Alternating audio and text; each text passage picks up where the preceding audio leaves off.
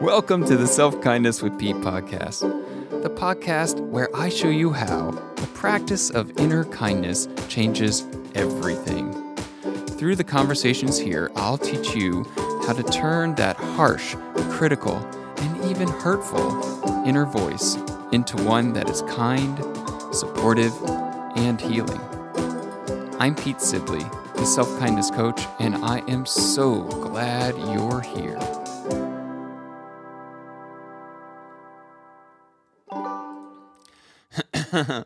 Hello and welcome to another Self-Kindness with Pete. I am Pete Sibley and I'm coughing in your ear here. Finally back from a little break, did the COVID thing and can still probably hear it in my voice a little bit, but it's so good to be back and getting to put together another podcast where we talk about self-kindness. What is this whole adventure? Self-love? Is that okay to talk about? Yes, it is. Had a wild experience with the COVID because I did something that I have done over the years with this practice of self-awareness and witnessing and watching and getting close to the emotions and the thoughts. And I was just amazed at watching what was happening in my body while I was experiencing COVID, and I still am, but, like lying in bed and just feeling the intensity of what was happening. Like, at times, if I could describe it, it felt like my head was in a vice or, like that there was this like metal thing in my chest or whatever, this intensity. And I don't know. I guess if you're listening, maybe you're interested in hearing more about this, but I believe that even doing that is a practice of self-kindness. It's a practice of just being witness to what is already happening inside of us. And I think it's so important to talk about that in this episode where essentially this episode could have had a couple different titles. Normalizing self-care, normalizing self-kindness and self-love, this idea of time to fly and like letting go of and removing what's weighing us down. It's just continues to be my experience in talking with my clients and in doing this work myself. It continues to be what weighs us down is not life itself. It's our perceptions about life. It's the thoughts, it's the narratives, it's the old stories we've been running. And so as you become more adept at witnessing the thoughts in your mind, but also watching how it shows up in the body. I'm just dedicated to being a student of that journey. And so the more I can do that, in me, the more I believe it helps me to be open to the wide, amazing, magical variety of felt experiences that we have. I mean, for me, it really is the practice of how big can I allow a feeling to be in me if I'm willing to feel those feelings, even when it's something like COVID. Now, this isn't to downplay people who have serious pain issues, that we use medication. It's not any of that. It's to normalize in ourselves what does it feel like to be a witness to watching what's going on inside of us? What does it feel like to be okay to hear our body speak and to listen to it? Because, we live in a world that treats anything that looks like being kind to yourself as indulgent, as selfish, as arrogant, as narcissistic, as, you name it. And while there are people out there that are those things, I'm going to say straight out, my friend, you are not one of them. I'm going to repeat that. Indulgent, selfish, arrogant, narcissistic. You are not one of them. There may be moments where you exhibit something like this, where you do something that is arrogant or something that is totally indulgent, but it's not who you are.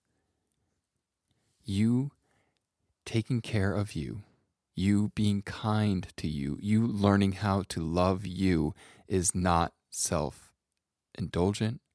It's not being arrogant. It's not being narcissistic. When we do that with a open, curious heart, those aren't even part of the equation.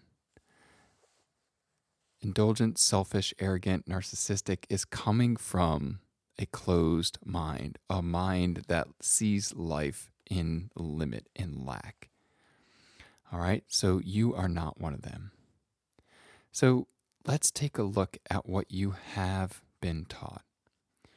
What all of us have been taught to believe about ourselves, what we've been taught by this world around us.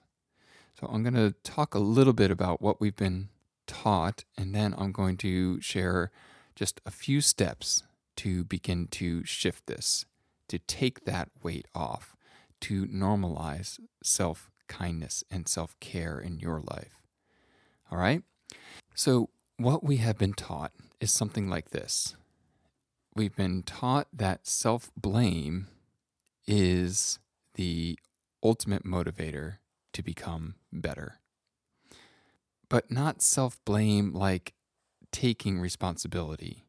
It's self-blame like treating yourself with contempt, harsh words, using shame in an effort to motivate yourself to become better. It's like using name calling. Like I've had so many clients that tell me things like they call themselves stupid or idiot. Beating yourself up, being self-deprecating. That was a really popular one for me growing up. And then an idea of like martyrism, where people, and you might be one of them, we literally get like this, this buzz from putting ourselves so far at the bottom, right? And it's a perverted version of being humble. It's like true humility in my experience. It comes from a completely different energy and vibe than this perverted version that happens so much in our world. Pre-COVID, it was way more prevalent, but it would be like, you would ask somebody and like it was a sign of that they're a good person by how exhausted they were, by how much they were like everything else was coming first. And so if any of this is you, let's take a look. How do we begin to change this? All right, so here's 3 quick steps. Step 1, give yourself a little bit of grace and forgiveness. Can you let yourself believe that a tiny portion of these tendencies of self-blame, self-beat up, self-deprecation, name calling, can you believe that a little bit of this is something that you had to learn, that came from outside of you? If you can do that, you create a little crack around this idea of self-kindness and self-love. Can you give yourself a little bit of a break here? Tiny bit of forgiveness, a little bit of grace, that these tendencies in you that are maybe really prevalent were taught to you. So that's step 1. Step 2 is to become willing to be aware of seeing when it shows up. Now, this can be challenging because we don't like to mess up or fail. And hence why that earlier part, why we do all of this. We do all of this because we have a completely, I feel like, turned around story about what it means to fail, what it means to mess up. And so that's another podcast for another time. But as you do this, as you start to notice and become aware of seeing when it shows up, and you do this with that little bit of grace, you start to be open to witness how often and how regularly your brain is saying this to you, is treating you this way. Okay? So step one is, can you give a little bit of grace, a little bit of forgiveness?